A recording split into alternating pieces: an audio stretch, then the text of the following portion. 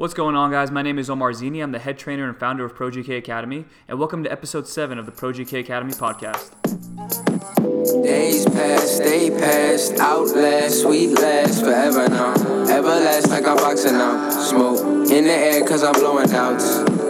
Days pass, they passed, outlast, sweet last, forever now.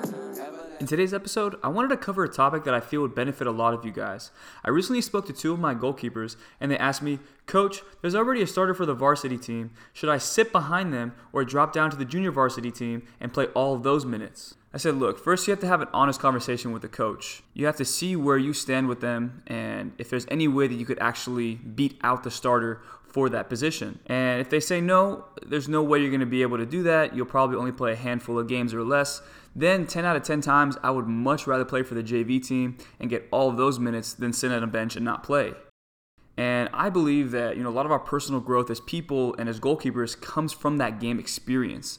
That's why you hear a lot of the commentators in the NBA or the NFL say that one team is favored over the other because, quote unquote, they've been there before.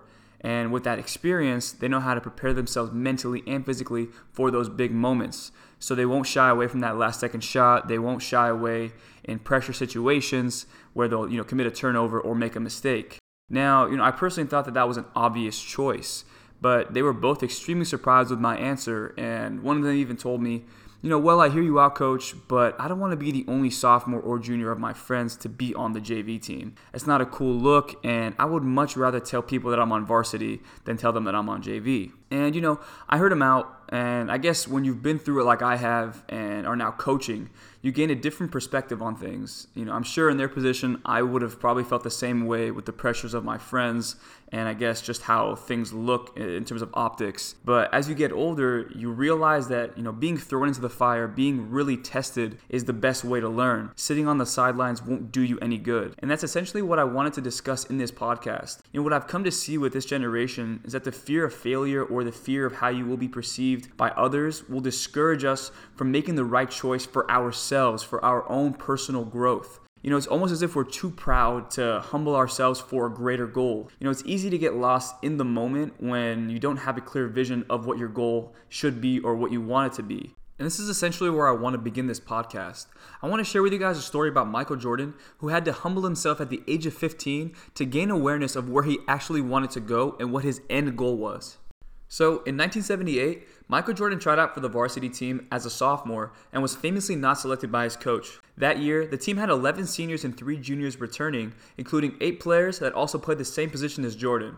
So the coach had a tough decision to make and would eventually decide that Jordan just wasn't good enough to beat out any of them and that playing for the JV team would be in his best interest.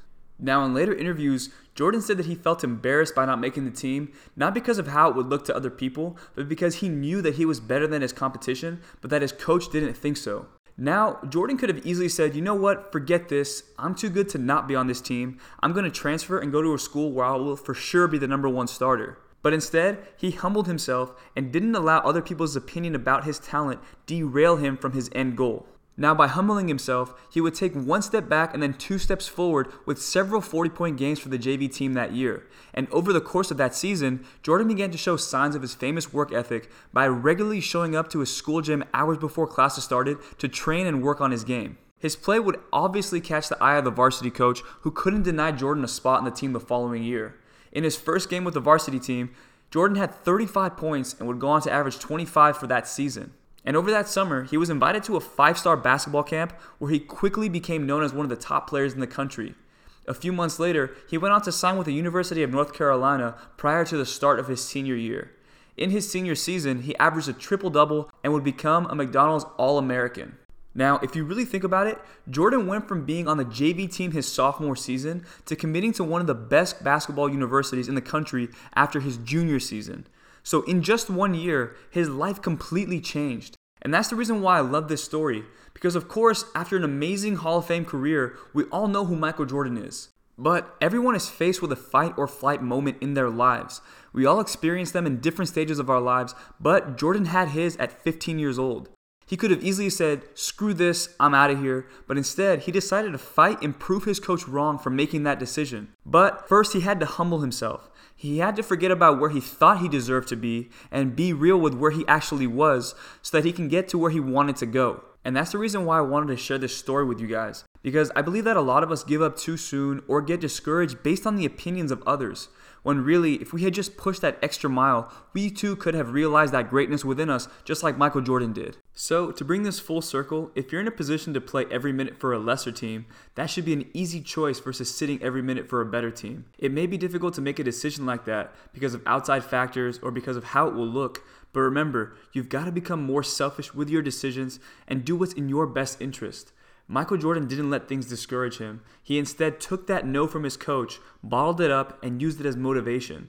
So if you have the opportunity to play for the JV team, take full advantage of it. Become a leader, get valuable game experience, work on your game, and come the following year, you'll be able to say, I was the varsity starter for 2 seasons versus I was on varsity for 3 years. Okay guys, that's it for episode 7 of the Pro GK Academy podcast. Thank you so much for tuning in. If you guys like this episode, please like, subscribe, and comment, and share it with your friends, or follow us on Instagram, Facebook, Twitter, and YouTube at Pro GK Academy. Until next time, my name is Omar Zini. Have a great day. Smoke in the air cause I'm blowing clouds. Put me in the right direction. Your love is a misconception. Tell you how I feel, no efforts. Like how the wind blow or how the trees grow. I'm feeling for you every second. Can't deny that my heart is a weapon. Aiming for you, I'm aiming for you. Starting to lose, I was starting to lose. But I pick myself right back up again. Started the fight and distrust.